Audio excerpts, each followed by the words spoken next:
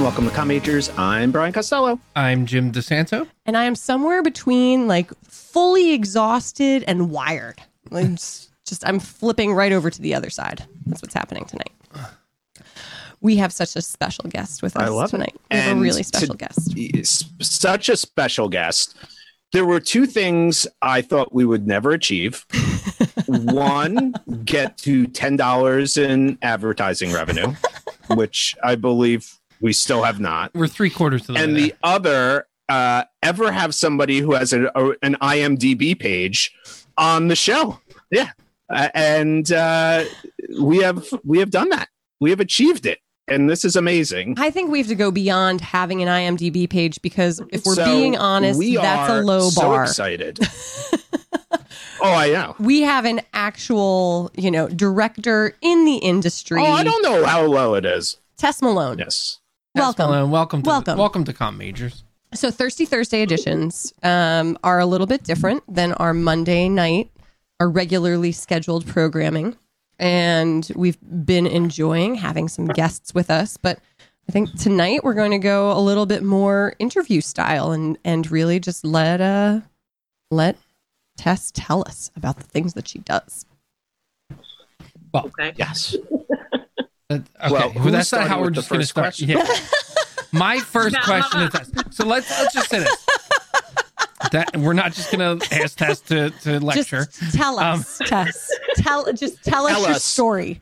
Tell us what life is like. Do you think Katie moved Jim's microphone earlier today? These are the hard questions. Do you think these are the hard questions that we have ready for you today? So Katie and I have been catching up on the show that Tess has worked on most recently, I believe, which is The Good Fight, right? So we watched her episode. We finished, I kind of broke a rule and went with, Tess doesn't need to speak to this. I went with CBS All Access, which we hadn't done. And, because we've cut the cord. We've cut the cord. But CBS All Access is like their own thing, and they've been reluctant to join Hulu and do all the other things that makes life easy. But no, see, I thought we weren't going to get like that with Tess about like going to specifics. We went to we and like talking about her network. We joined the network. We got on the network, and I'm very glad we did because we hadn't watched The Good Fight yet. And we started right in your season, and right off the bat, the season was amazing. So I have one question for you, and you're not getting off until you answer. What is Memo 618? I can't tell you that. She can't tell you can stuff tell like me that. I'm not allowed to. We had a conversation about this last week when we said Tess was going to be on. You cannot be asking questions that could get her banned from future work. I know, right? You two lectured me. You lectured me, and right out the gate. I was not prepared for there to be a plot point that was so intriguing, and yeah, this is like what's in the hatch and Lost. Right out of the bat. Okay. I was like, I'm in. No spoilers. My mother asked, since we were talking to Tess, she loves The Good Fight. She wanted no spoilers because she hasn't been able to start the new season yet. So we can't spoil The Good Fight questions. So I think that Tess should take that clip of you saying you've purchased CBS All Access and make sure somebody at CBS knows that. You are personally bringing in you are responsible new subscribers to CBS. Patrick Stewart couldn't do it. Oh, but Tess Malone could. Big. He was on. He's like, now we get to watch. Now we get to watch Picard because of Tess. Now we can watch Picard. Okay, so my question is, I am behind. I am way behind, and so I started watching The Good Wife, and I've made it up to season 3. But I still have a year, like years of a gap. So can you just give us a little bit of the relationship? Like how many years was The Good Wife, and then which characters carry on in The Good Fight? And is there any time jump, or is it like what's that word that I want? Of like it just goes from like one season to the next. Okay, well, The Good Wife, I was a script supervisor on it season 6 and 7. So season 7 is the last season of The Good Wife. And The Good Fight started 1 year later to the day And it's the crossovers are Christine Baranski, who plays Diane Lockhart. Cush Jumbo comes in as Luca Quinn. Sarah Still comes in as Marissa.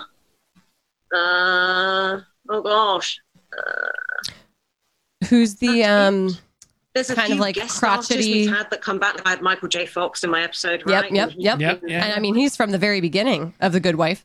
And how about the kind of crotchety white guy attorney who doesn't quite, who doesn't know other crotchety white guy attorney, not Michael J. Fox, the one that works for the firm that that doesn't really get along with Luca, but they have to work together. He's from The Good Wife too, right? No, David Lee. David Lee, he's from The Good Wife too. There's a few that come in from The Good Wife to The Good Fight, for sure. Yes. But the main, really, it was Christine Baranski. They sort of brought her as the number one in this new show. Okay. So, yeah. She's fantastic. So, yeah. 7 seasons, 1 year later, Christine Baranski. Amazing. Okay. That's great. Thank you. That was well she's done. She's fabulous. There you go. She's I love that fantastic. lady. Yay. Okay, Brian. Okay, good. And your turn. Tess, I have so many questions. I was wondering because I was just curious because you were a script supervisor for so many different shows. A lot of people don't know what a script supervisor does outside of the industry. So for people who just watch shows, you have been in this on so many shows. What does the script supervisor do on a day-to-day basis? I mean, I did it for 22 years, so quite a while. Yeah, a couple of years. We are responsible for the continuity of a show. So it's not just continuity of props, but also costume, eye lines to which way people look to each other, that the dialogue's correct, that the scene will cut together, how long the episode will run, how many swear words have we got in it if it was on the BBC.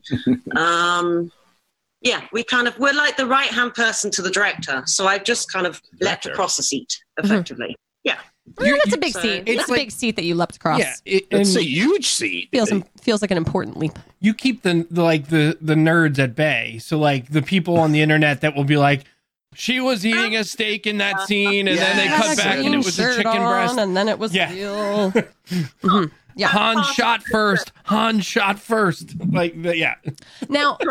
this ties into a question that I had yesterday for one James DeSanto, which was I had no idea. This was all news to me. So we talk mostly movies, and we've discussed movie series where the director changes for each film and how that changes just the perspective, the way that the story is told, all of those parts. I had no idea, honestly, that on TV series that it's commonplace for the directors of the episodes to be different. I had no idea. Oh, wow. I didn't know that. You didn't know that? No, I did not know that. I thought there was like a director for a TV series, and that's just how I thought it went. I didn't know that changed. You do occasionally have, if it's the showrunner and they write it and they want to direct the whole season, it does happen. But generally for schedules, you are shooting sometimes 3-4 episodes at the same time. You have to have different people. Wow. And otherwise we'd all be out of work. No, I had no idea. We need quite a few. And Tess, what is that process like since you're the script supervisor? Because you're there every episode and you're working with different directors. So, I mean, in essence, on a TV show, I would imagine for a TV show, the script supervisor is even more vital in some respect than on, say, a feature, because you have to bring that continuity, not just from scene to scene, but from episode to episode, because you have directors coming in from out of town who maybe have not even seen the series before, potentially. Right. And then that's when I agree. I've done some film, not very much, but I have as a script super. And it's much easier because it's one show and you're all together for the 6-8 weeks done. Yeah. With a TV episode like The Good Wife, it was 9 months of your life and different directors would come in. So they might ask me, how was Christine's character when she met this character 5 episodes ago? How does she feel about, you can give that backstory. So yes, I think I think you're more vital on television, for sure. But I was just curious in terms of the prep process for directing an episode, because the turnaround time's so fast. What is that like? What is pre-production on TV? Because we talk about movies like pre-production of film. That sometimes is months. That can't be happening on TV, though, can it? No, we get 7 days. Wow. And in those 7 days, you have, you scout for locations, you cast smaller roles, you discuss the costumes, you discuss what props you're going to use. I have to read and read and read and read and read and read until you've got that story totally in your head. Then I storyboard the whole story, and I plan, each scene, it's a character's scene. So then I want to do the shots from that particular character's point of view for that scene. So you are watching it through their eyes a bit.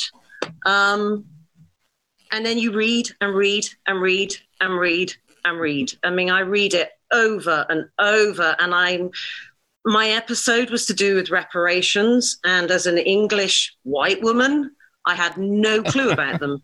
So then I did a lot of research about reparations, because then when I was on set, people can ask you questions, and if I go, I don't know about this, then you're not doing your job. So yeah, it's hard. It's 7 days. It's normally the last 2 days are the ones you're really working really hard. And then you're hopefully prepared and go on set. As a director of a TV show, do you have after you're done shooting, are you involved as much as like a film director in like the editing process? You get you're allowed a director's cut.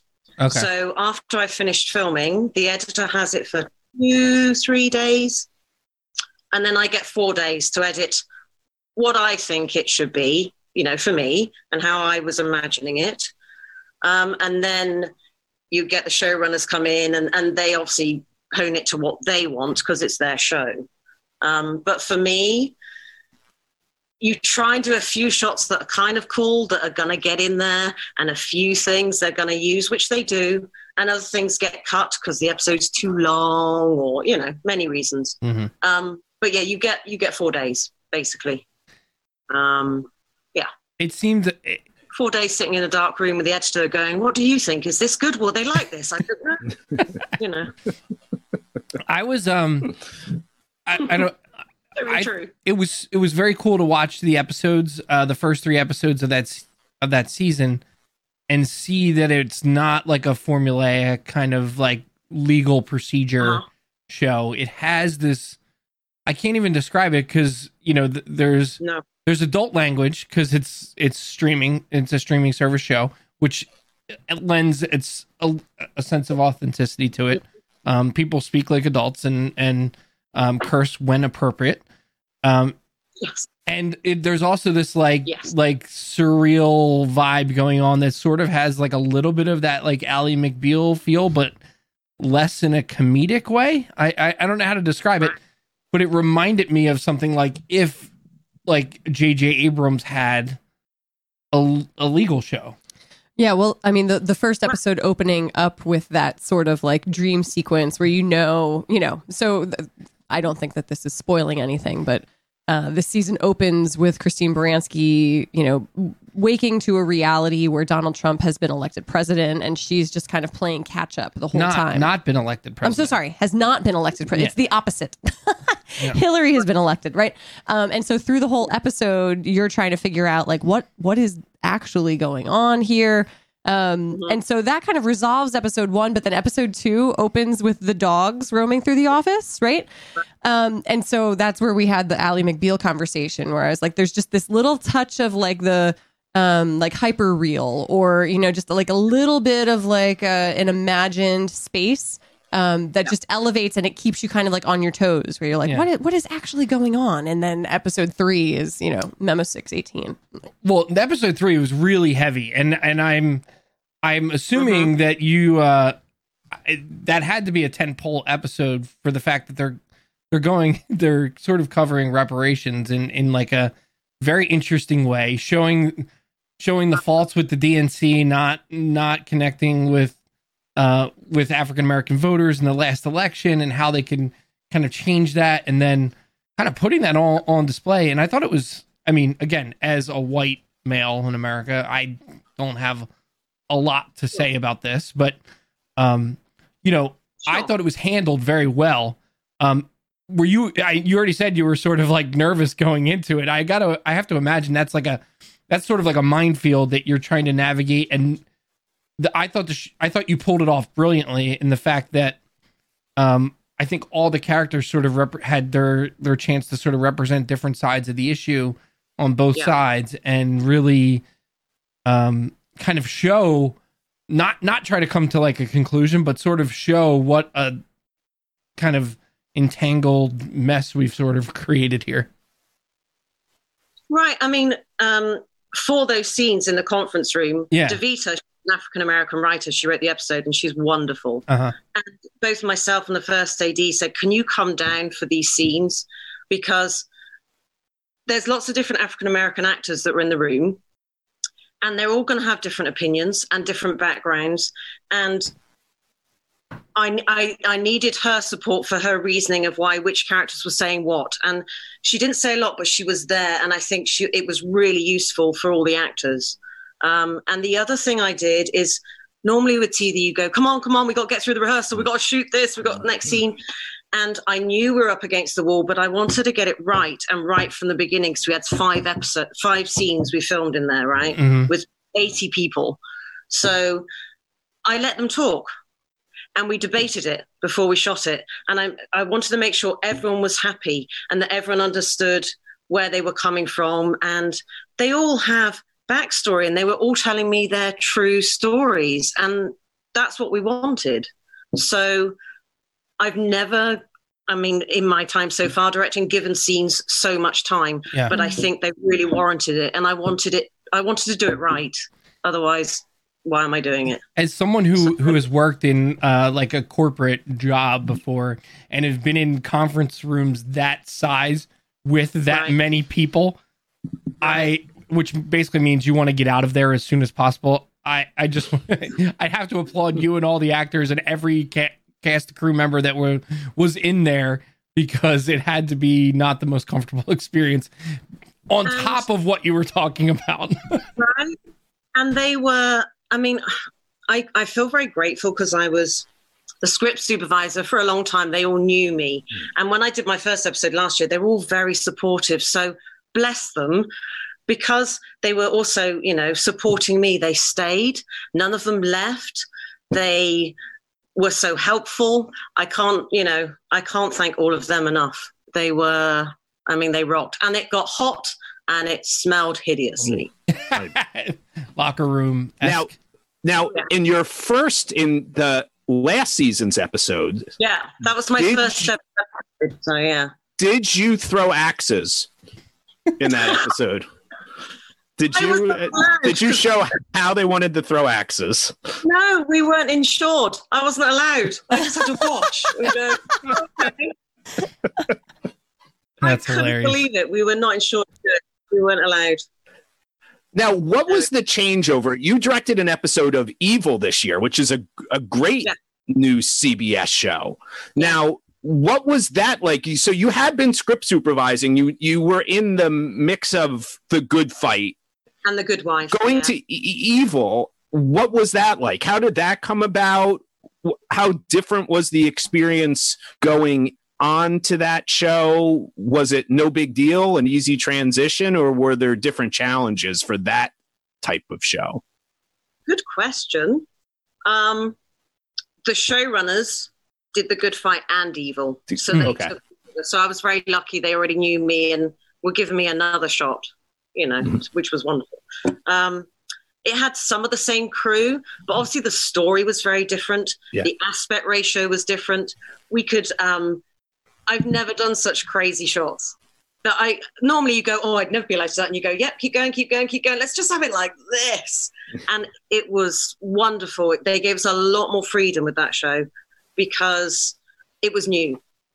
If you do something different on The Good Wife, Good Fight, all the fans go, oh, what's that? You've got to kind of fit within a mold. and I was episode 5 of Evil, and they would just the showrunners would start to figure out what they wanted, but they let you play still. So I'd say things to Robert King, and I go, "Can I do this?" I call him and go, "Would it be okay to?" And he would just always go for it. As long as I got coverage for Snake's Cut Away to go for it, Tess. And I'm like, okay. So he was amazing. I loved doing that show. And it's got a season 2, so I'm hoping. Yes. That's awesome. It just got picked up, right? Recently it just got picked up. Yeah. That's a fun show that if people don't know, they should check it out. I feel like this has been kind of a weird year, so there's been new shows and people might not have gotten into the groove of it, but you can watch it. It's on CBS, and it is a really great cast too. Fantastic cast they got. I know. Ben Linus. I feel very spoiled. I seem to have great, I've started off in a really lovely place. I stand there and think, oh my gosh, I've got all these Emmy Award winners. And then little me going, hi, so I thought we'd do this. Okay, great. I'm very lucky. I'm very lucky. Yeah, Michael Emerson. I'm the worst as always referring to actors as characters they've played in other shows. And sure. He will always be Ben Linus to me from Lost. And what's Luke Cage's name? Luke Cage is because we just call him Luke Cage. Mike Coulter. Yeah. We got all giddy in the first episode when he was sitting on the steps where we saw the picture of you sitting with him. And we're like, oh, those are the steps. Those are the steps. Oh, so cool. He is awesome. I can't wait to see him in pretty much anything he's in. I just love just his presence on screen. He is a real life superhero build. He looks like someone that could run through a wall, but smile while they're doing it. But he's one of the nicest men to work with. He's a gentleman, and he likes to be directed, and he has lots of questions, and he has great ideas, and he's wonderful. He's a pleasure. He was also my episode of The Good Fight, so it was nice to have him there too. We particularly like the opening. It's not the opening, but maybe it's the second scene in the Halloween episode of Evil where it's the intro to that Ghost Hunter show, which Katie looks at me and she goes, "What is this going on?" And I'm like, "It's just they're just messing with these people." It's oh god, It was very good. Well done. And I'd never watched that show. I'd never watched that show, and again, Robert said to me, if it doesn't look like that show, I'm not going to use it. I was like, okay. So I watched hundreds of those shows, and I thought, okay, they're really cheesy, and they're kind of like these stupid men, or just women, and stupid buzzers going off. And so we had quite a lot of fun with that. I love doing that. So good. So then, Tess. What's your relationship with the? Oh, sorry, Bri. We're on a delay. He's on a delay. Go ahead, Bri. No. Yeah. No. No, I was just saying, because we've talked about this before on the show. You did tons of work in English television. Sure.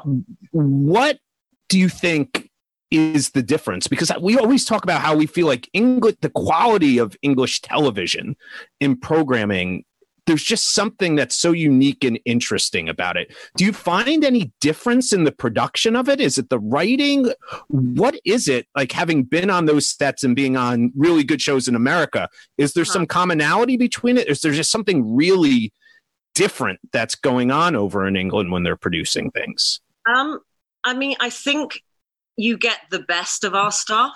You don't get all of our stuff, right? We have some very fair. Yeah, that's very fair. Bad shows, as America does. And I don't know. People love period dramas here, don't they? I mean, when people go, "Oh, The Crown," "Oh, Downton Abbey," I'm like, yeah, whatever. But when we do dramas, like here, they do 22 episodes. We do 6, and we go, "Oh, we're good. Now we're done. Moving on."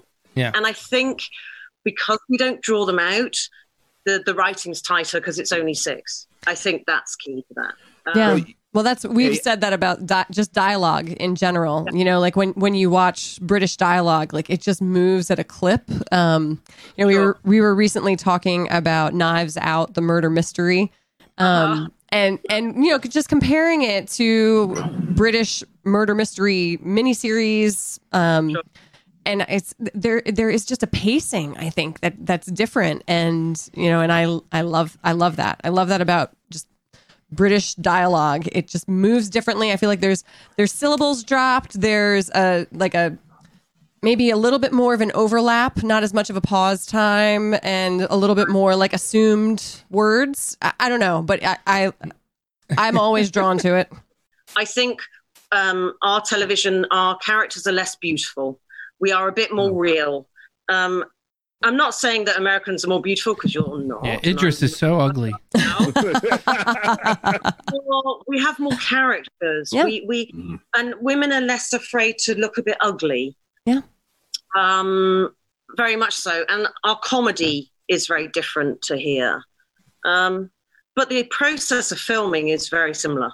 I mean, it's actors acting, cameras filming it, directors directing it, editors editing it. That doesn't really change. Mm-hmm. I think it's just our sensibility is different. But I love American television too. I think America put out some wonderful shows too.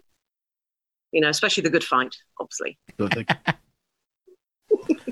Well, I was just going to say, Tess, you did 2 episodes of one of my favorite shows that not a lot of Americans know, which is Spooks. Oh, yes. Or they call it MI5 here, right? 5 over here. Yeah, MI5 over here. But I love that show.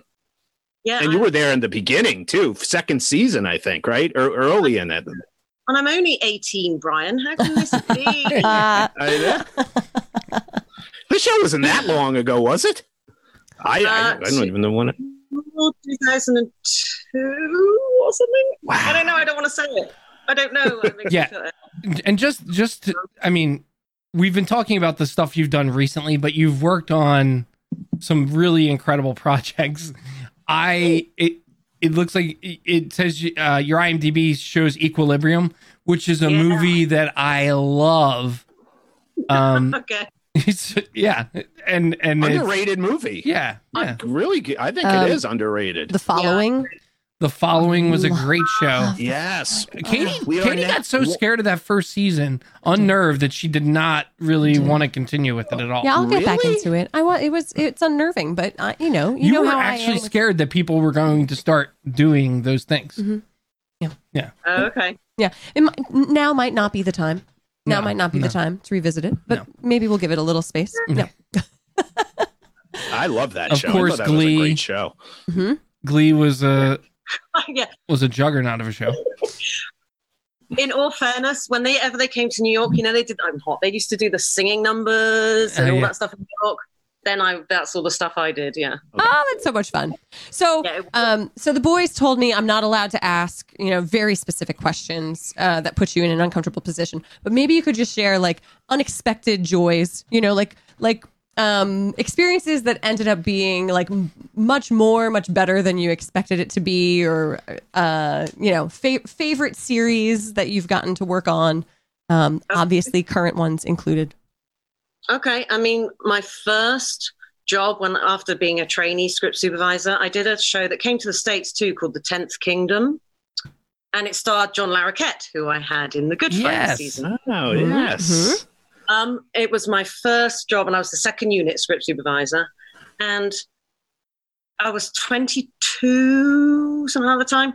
And we went all over Europe filming. And it would be something, John Larroquette or, Rutger Hauer would be talking to me. And I was so young. I was blown away. I was awesome. My little script going, oh my God, this is like big movies and everything. And I met my ex-husband on that show too. So that one holds something in my heart because that was my beginning, and it was the best.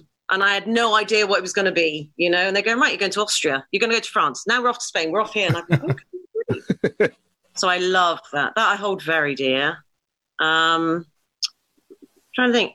Equilibrium is another one I loved. We filmed that in Germany, and I did just the second unit. So all the scabbard fighting. Wow. All that stuff. Yeah, great stuff.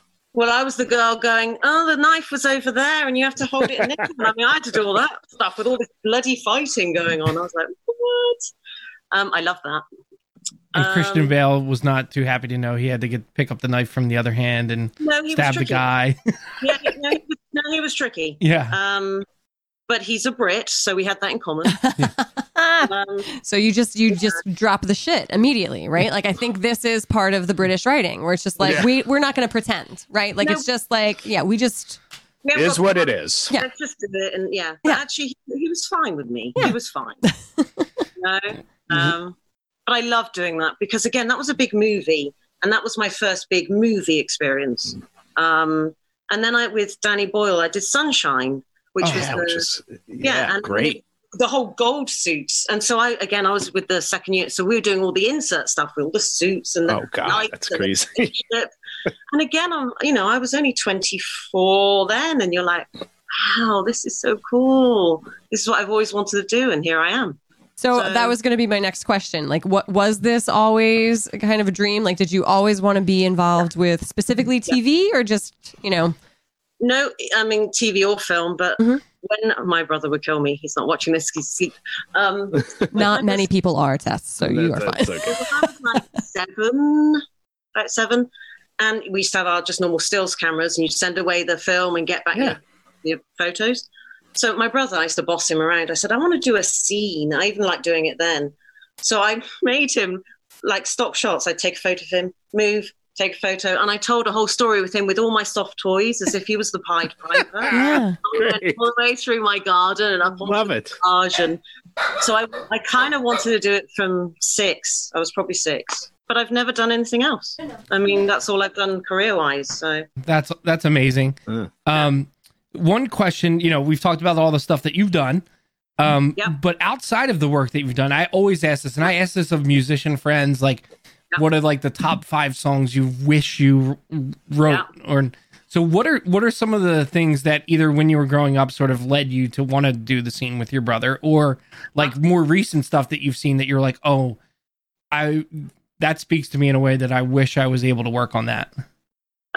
Well, when you were saying about this before, the first thing that I loved from when I was little was Columbo, and I fell in love with Columbo. That explains the relationship and how we know each other, which is Katie's brother, who can basically pull off the best Columbo impression I know of. I know. So I met them at a film festival, and Sean did the impression of Columbo, not knowing I'm totally in love with Columbo. Oh, that's hilarious. Sean and George now. You're kidding. I had no idea. Way.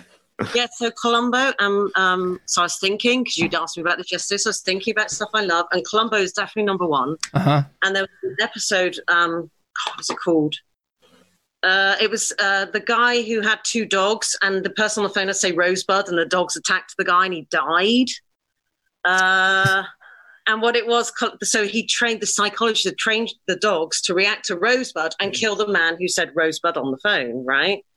But then Columbo got the dogs retrained without the crazy murderer knowing. So then he said Rosebud, Columbo's on the phone, and the dogs went up and licked him, and they got him. And I think I was 7. That's great. Wow, that's so cool. I wish I could film something where dogs would attack and, Was it tied to Citizen Kane in another way, or just... The guy was a big film buff, the murderer. And he had the sled on his wall. Okay. There you go. They worked out that was the word to kill. It was brilliant. Oh, I love that show. We loved Columbo in my house. Peg's a big Columbo fan. I'm huge. Loved Peter Falk. Oh, he's the best. Yeah. I don't know, more recently, I was thinking of other ones that really wowed me. And West Wing was another show when it came out that you're like, I've never seen this before.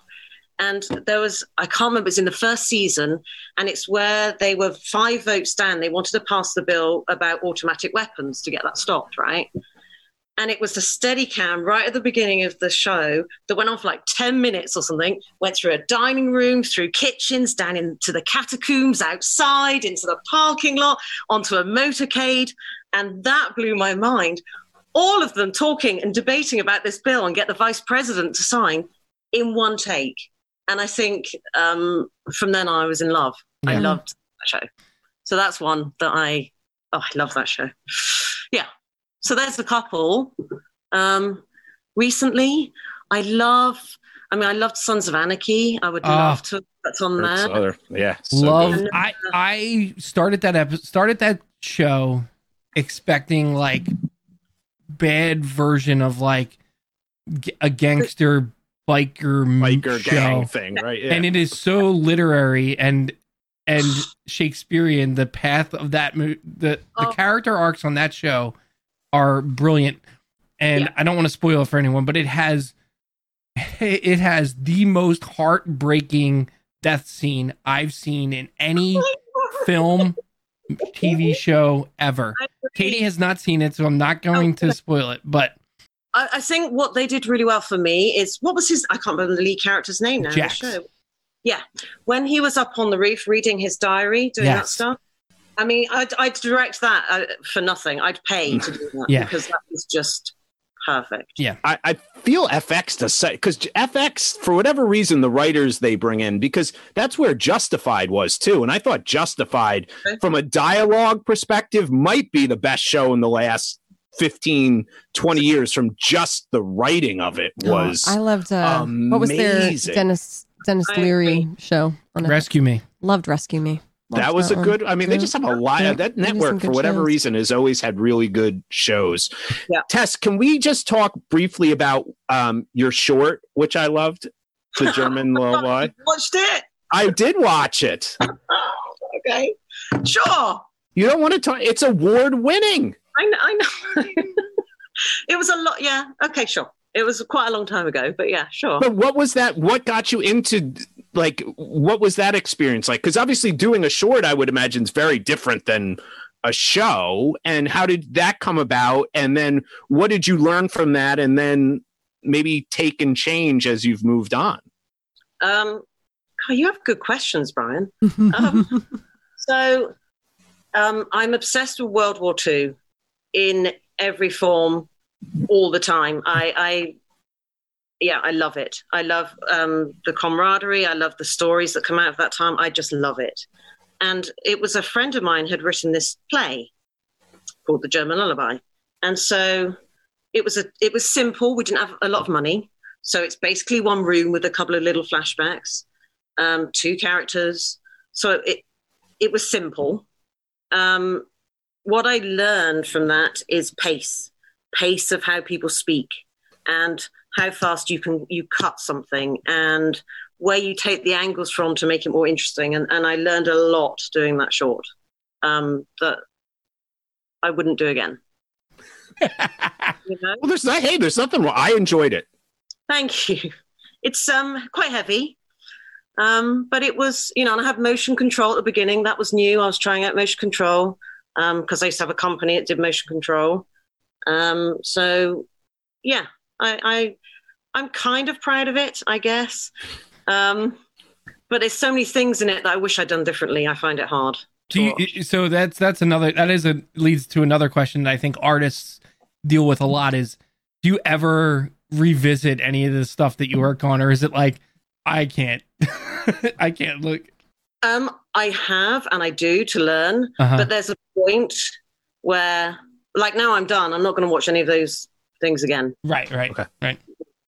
And I had Sean and George and everyone asking me everything last week. And then I'm like, okay, now I'm, I'm not going to. Yeah. Maybe when I'm old, I'm sat in an old chair on my own, I might flick it on or something. I don't know. But yeah. Tess, I've always wondered this because and I'm just a nerd when I watch TV shows, and you do see a lot of, there is this core group, just like in Hollywood, of TV directors who you see in a lot of shows. What's that? You were a script supervisor for so long. Is it one of those things like once you get in and once you can show that you can do it, do the opportunities start to come faster than they would before? It's like you feel like you're almost never going to get an opportunity, and then like you have back-to-back seasons of The Good Fight. Now you've been able to do Evil. Is that what it takes sometimes in the industry, just for people to realize, like, oh wait, she did this on an established show?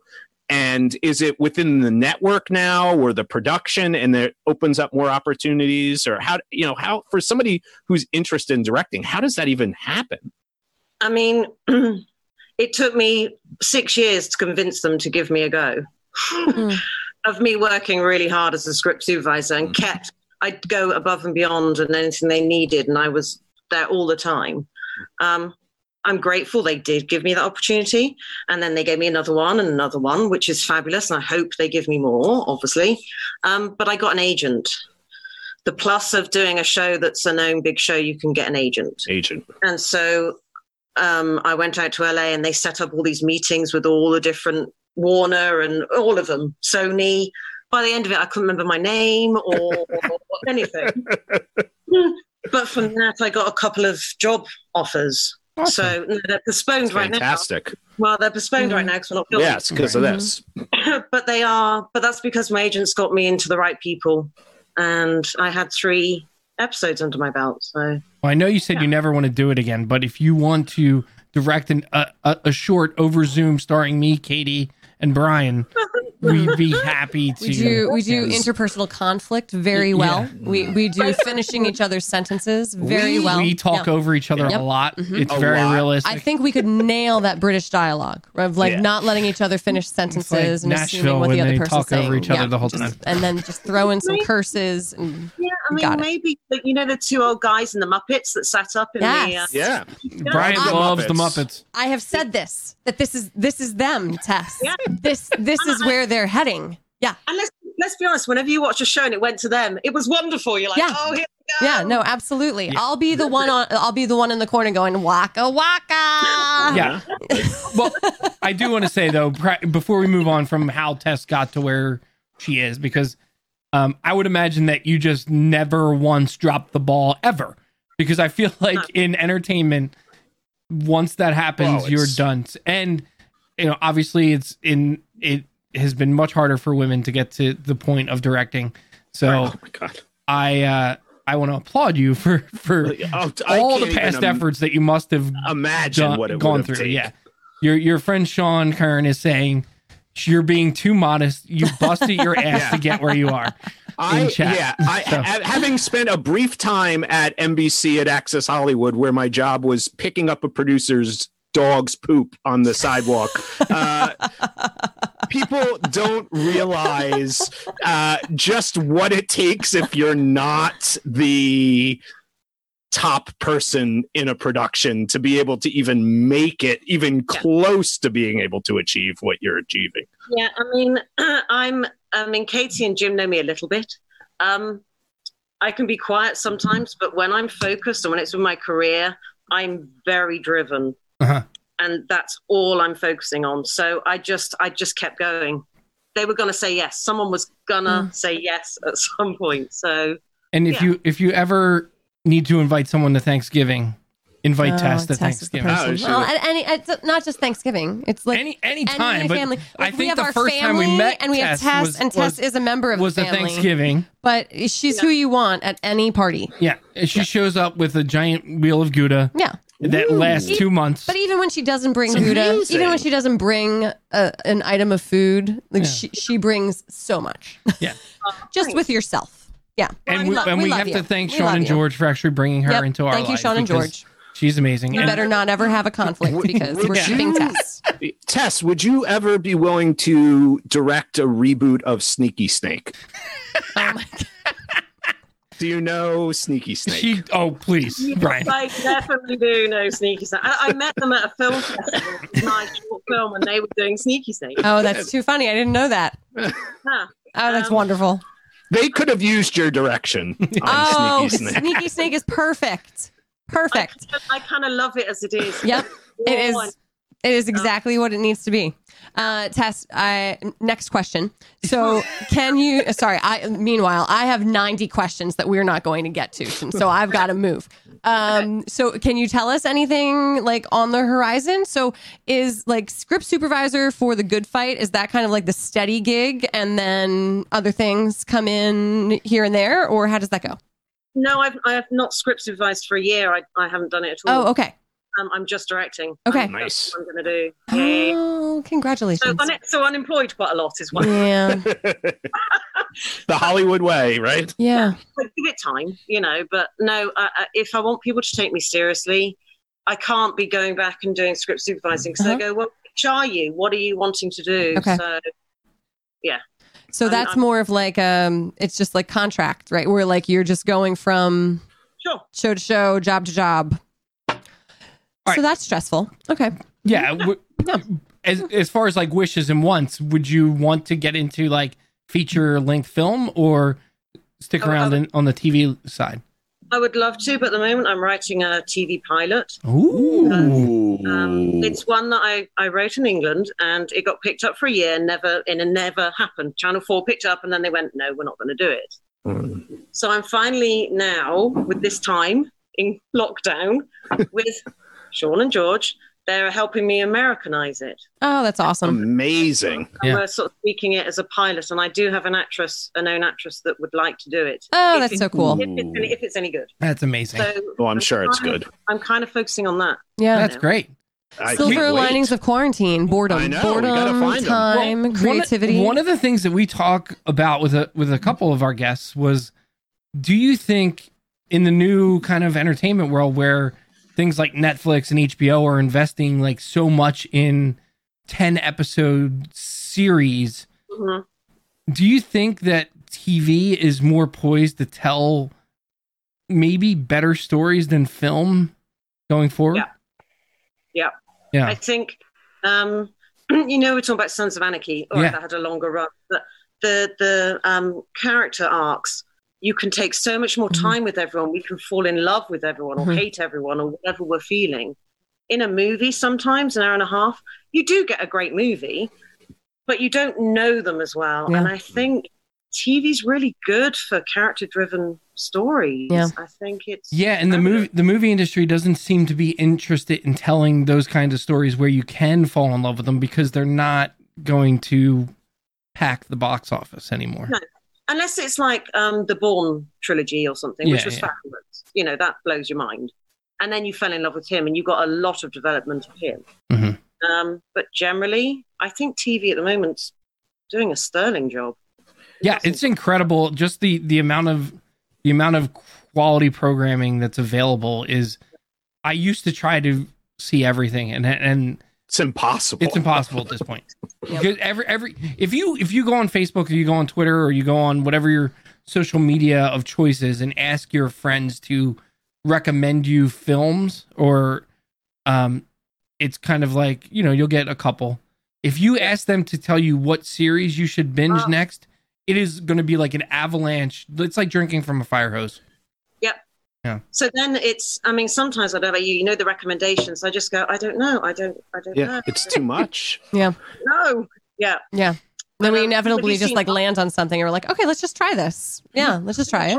Yeah. Yeah. But have you watched Afterlife? No, but we've heard great things. Very good. I've heard great things and I love him. He's my favorite. Brian, I have to watch it. I have to watch it. Also, it made me cry quite often, but also laugh, and it's fabulous. So my next question was going to be quarantine binging, right? So, like, what have you been watching during quarantine time? Is that one of them? Afterlife is one. It's only 6 parts because it's a British show. As they will. Yep. Yes. What have I been watching? Well, obviously, I watched Tiger King when that came out because I had to, and I kind of loved it, to be honest. We thought it was crazy too. My wife and I just went right through it, and not because we necessarily enjoyed the people, but because we couldn't believe it. I know. I just kept going, well, I have to watch one more. This is insane. Fabulous. I've been watching. Have you heard of The Repair Shop? No. I have. It's a British show. It's about people that bring in their old heirlooms and things that are broken, and they repair them for them. Oh. So you have someone that does furniture, someone does ceramics, lots of different things, clocks. And so these people come and say, oh, my great-grandmother gave me this, and it's not working anymore. That's awesome. And I miss it so much. And they make it work again. The person comes back, and they're in tears, and it's just... I love that. Feel good reality. Yeah. That's what we like. It's Antique Roadshow, except they're keeping this stuff and making it better. Yeah, they're not making a profit off of it. Do they have anyone that does guitars? Because I have a 1964 Johnny Smith Gibson that I would like to repair. You have guitars all over your... I know. Yeah. As he's trying to sell one on Facebook. This one was pop-ups. Yeah, this one was my... And speak to Tess's love of... What? World War II. World War II, yeah. It's not that guitar. Oh, He sorry. bought Different guitar. I said 19. I don't know if you heard me say I missed the year. 1964. Yep. Carry on. But I do have an Epiphone that he carried Tess through the war. Right. And on the back, he carved all the names of the little camps and where they stayed. He was in the Battle of the Bulge. Wow. And he was only allowed to bring it. So the officers would strap his guitar and his amplifier to the Jeep because they had like a little jazz combo, like, jazz trio that would play the officers' tents and keep morale up. And the officers would carry their instruments for him. I feel like that's something that should be in a movie. No, it really is a great story. Something that somebody should work into a script because he had to walk by foot, but his equipment got a ride. He married he married a British girl from Warsaw, I think, is where she was from. And she she was what 19. She was Scottish and then ended up in. No, her heritage was Scottish. I thought she moved. No. All right. We got a little of everything here. But yeah, she came over on the QE2. And wow. Yeah. It's a crazy it's like a fell in love with a soldier and he promised her he'd meet her at the dock. South got on the boat. Italian jazz guitar player. Yeah. Not sure if when she got off the boat he would be waiting for her. Yeah. He was there. That is a movie right there. And that's true love. That's not rom-com. True love. That's how I learned to like tea that was basically loaded with cream and sugar. My British grandmother. And how I ended up eating Cadbury's chocolates when I was, I knew Cadbury chocolate before Hershey bought them. Yeah, he's been a chocolate snob since he was born. Yeah, because of her. Give me the dairy milk. Dairy milk. Yeah. Dairy milk. See, no one knows what I'm talking about, but that's Cadbury eggs are. Oh no! Well, now he's got the girls trained where they turn their nose up at like regular chocolate. Yeah, Lily's like, "Get me the Cadbury. Give me the Cadbury. Skip that Swedish, rich taste. Fake Swedish. Where's crap. the flake? Where's the flake and the fingers? Oh, chocolate fingers. Oh, now I feel really homesick. I'm like, sorry. Now we've set a spot. She's going to spiral into a homesick depression. Speaking of, how's the family? We were lucky enough to meet mom and dad last year. Yeah. Are they well? They're very well. They're staying safe. Yeah. My dad was going every day to go and get his newspaper every morning, and I'm like, Dad, stop. He went, oh, well, they don't deliver from the shop. So then I just called the newspaper and got his delivery done. I said, right, it's coming every day. Yeah. You're not leaving the house. He went, did you get my Mercury on a Wednesday? I went, oh, yeah, that's coming too. So are they in like a similar place in terms of the quarantine? I mean, like kind of similar stage as to where we are. I think ish. I mean, the figures have risen in the UK. It's got quite bad. But they're very much, the over 70s, and they're very much staying in. Mm-hmm. And the supermarkets are open for an hour, right? 7 in the morning. Mm-hmm. And my parents have a lovely big garden, so they're just staying home. Mm-hmm. So yeah, they're good. Thank you. How is everyone there? Yeah. Similar. We asked mom and dad to kind of start a quarantine before it was official. Yeah. Just with like the way that things were headed. So they've got like an extra week on everyone else. So the fact that they are still in such good spirits and generally like each other and right, like you're in a lot of trouble if you don't like the people you're quarantining with right now. Well, I think that's real though, right? I mean, like it's a long time to be with someone, and like we get the distraction of the kids. If it was just the two of us, like one of us would be dead by now. There's no way. Would it be? I don't know. We have a tent in the backyard. Maybe episode of that. Yeah, maybe I would be living in the backyard. Maybe like we would just like come and see each other for just a small moment in time each day. Yeah. Right. It's a long time. It's a long time. I mean, when you think about it, like literally most of us have never spent this much time with even the people we love most, right? Like your closest family members, no one has ever spent this much time with only them. And it's weird from obviously not and living on my own. Yeah. I'm used to living on my own and that's fine. But what I'd forgotten is that on a Thursday, I'll go and see Sean and George and we'll go out for dinner and things like this. I'd go on the subway and do stuff. And I'm like, oh, I can't ever go out and do anything. And it's weird. And for couples and stuff, I think it would be hard. You'll see each other 24/7 pretty much. Right? Yeah. I mean, we are lucky. We've remarked to each other like, yeah, I still like you. Like it's still, It's. I mean, it's if we make it through this, I feel like we're good. We're good. Yeah. What else could come? Right. I've almost found it validating. Yeah.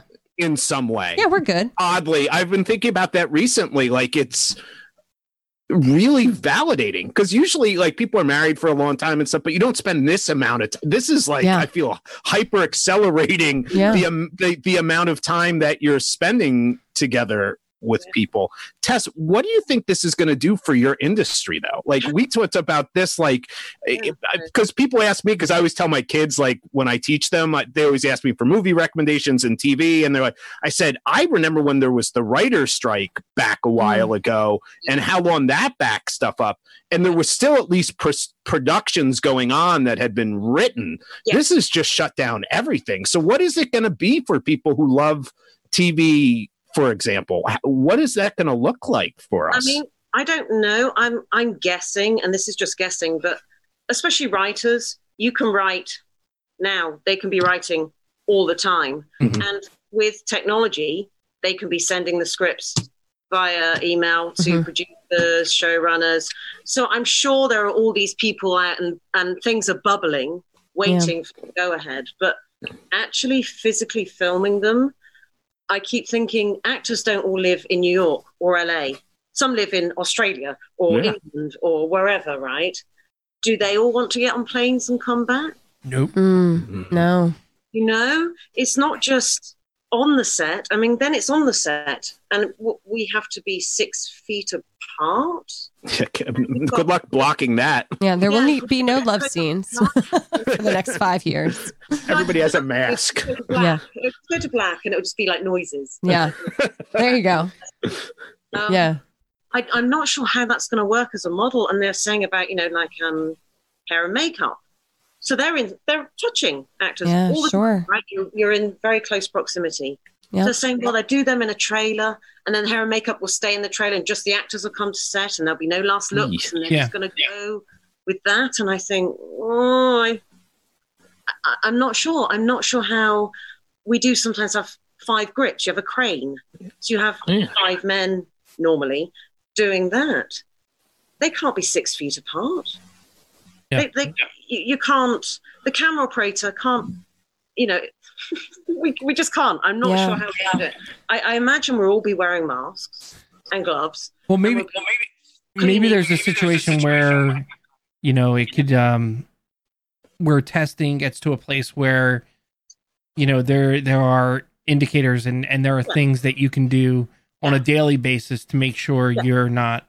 And I would imagine that is probably going to be the world we live in pretty much in every industry for. I mean, that's it, right? Thinking through like what school is going to look like in the fall is a whole other, it's a brave new world. But the silver lining of the entertainment industry, when you were saying like people are still writing, it has been really cool to see how folks have adapted and still created content, and so how late night shows are still going on, how Ellen is still producing from her house, Saturday Night Live at home, like blows my mind, Directed an episode and they all film their bits and it's not perfect, but but that's it. Like, I feel like it's still like people, so it's kind of nice that because of the circumstance that everybody has this kind of like leeway, take some more risks, right? Like deal with the audio lags, right? Like it is what it is. Like your house is going to be what your house is. There's no changing it. There's no giving it another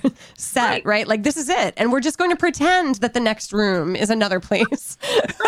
George brings up a good point. George brings up a good point in the chat. He said, animation has a real chance here to be something that can be done, because you can have animators working from their home. I think I read that one of the soaps is converting to animation. I read that. Yep. Yeah.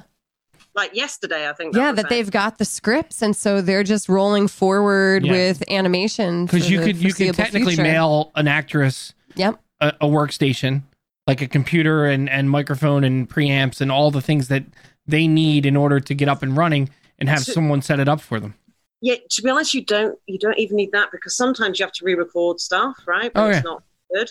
And because the technology that the editors and the sound editors post have, as long as it's a good enough recording, they can take a lot of that away and it can be amazing. Yeah. I was blown away by some of what they did on the Disney sing-along. Tess, I don't know if you caught this, but like Derek Hugh and his girlfriend, like clearly they delivered these folks like costumes, you know? And so I just like, I loved getting behind the like what went into this, right? Like costumes were delivered to their house. Like they put together choreography. They obviously did like multiple takes of this thing so that then an editor could take these different videos and splice them together. So it made this like beautiful multi-shot musical number, you know? Like it blew me away. I'm like that is still possible, you know. But can I be honest with you? Yeah.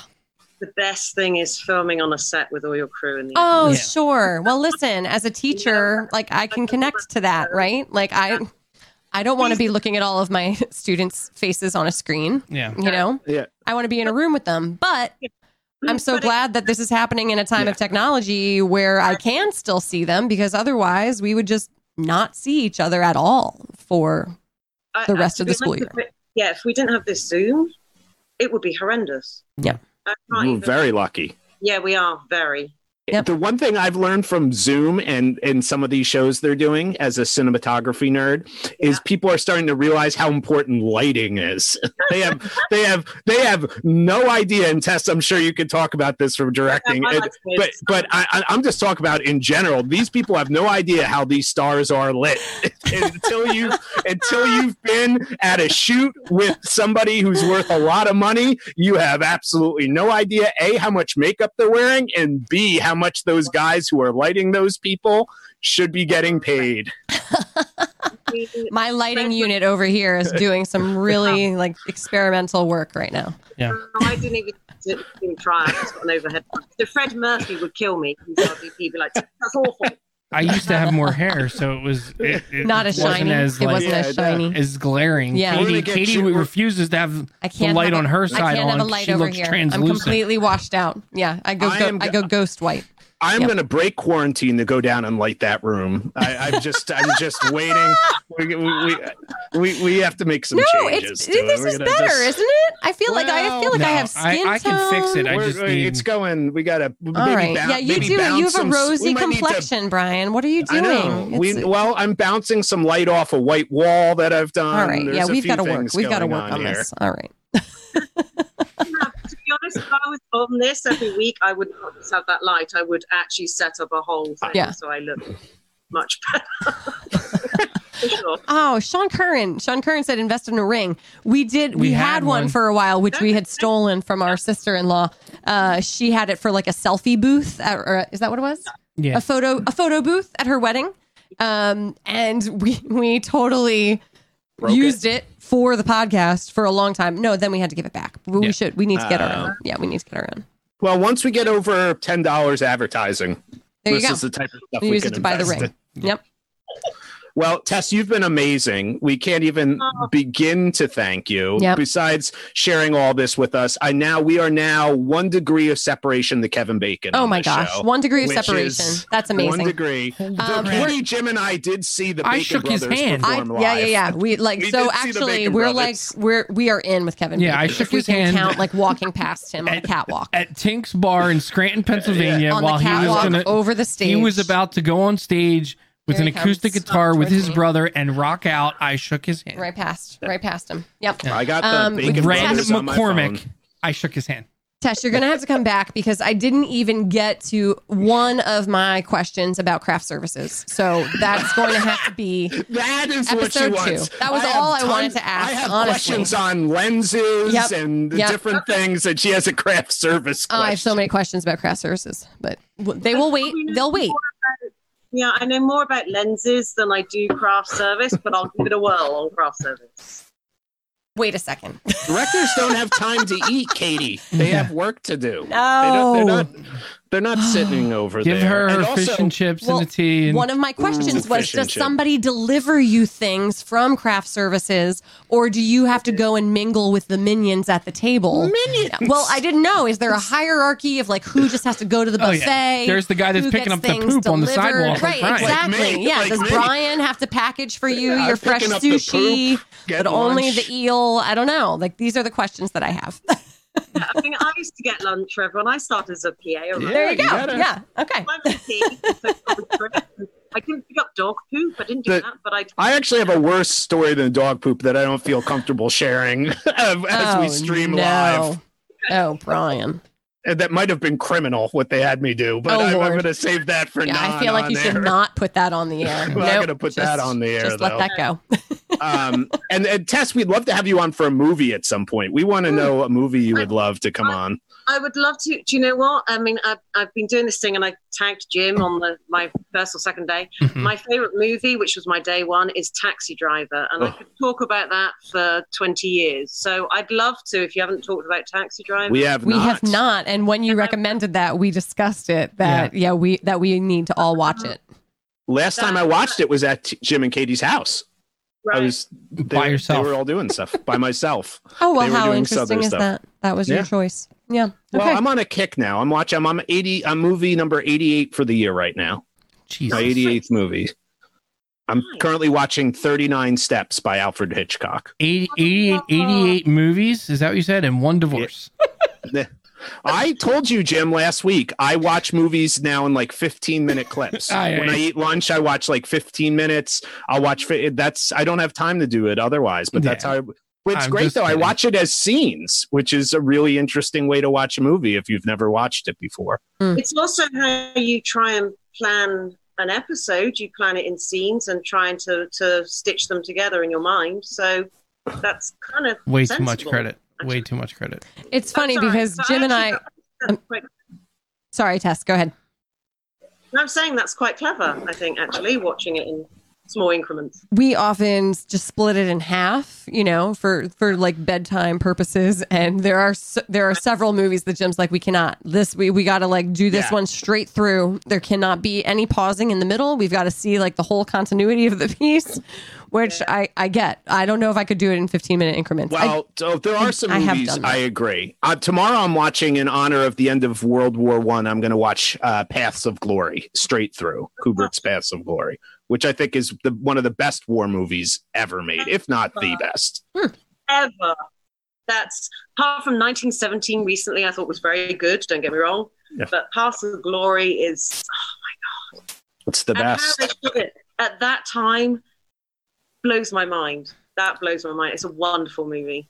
In fact, I haven't seen it for years. You have to watch it. I got the Criterion Collection, which is even so good for nerds. You don't have to. How does it, Brian, compare to the war scene from The Notebook?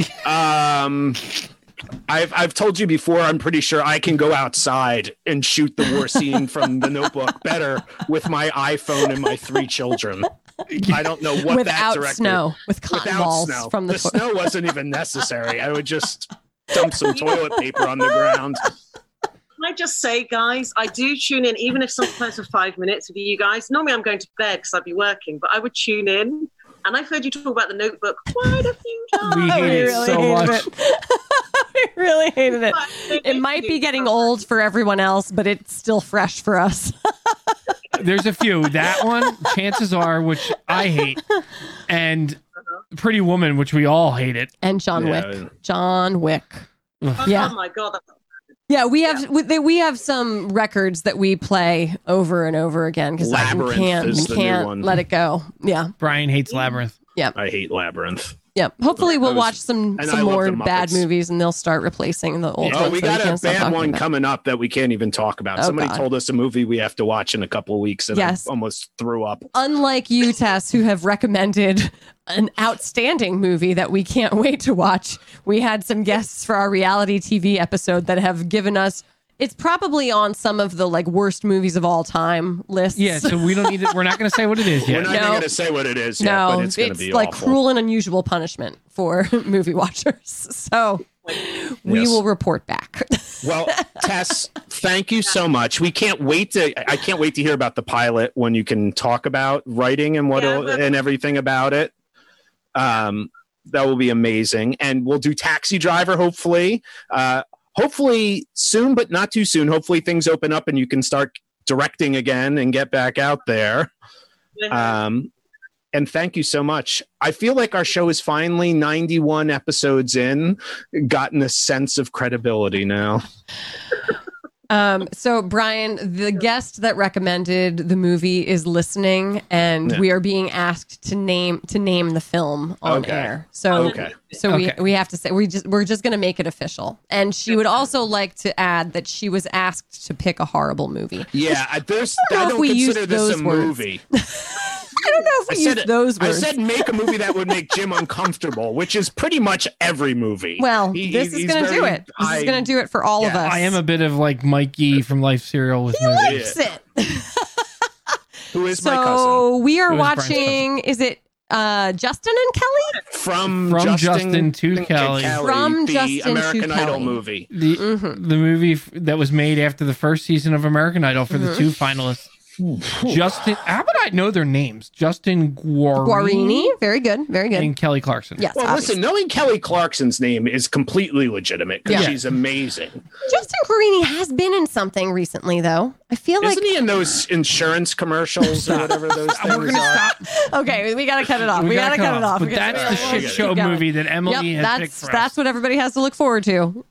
Quarantine viewing, everyone. Enjoy. We're gonna get Can we just talk about lenses with Tess instead? Yeah. Can I have a sub? You can have a separate. We'll Zoom and we'll go into breakout rooms, Brian. And just talk about Roger Deakins' choices.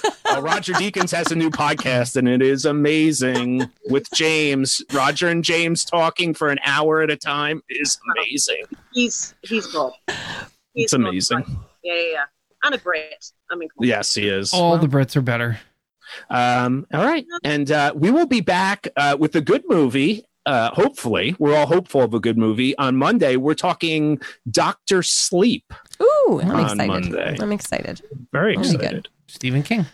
All right. Tess Malone. Tess Malone, everyone. Thank you so much, Thank you, Tess. Can't thank you enough. Love you. Bye. Thanks. bye.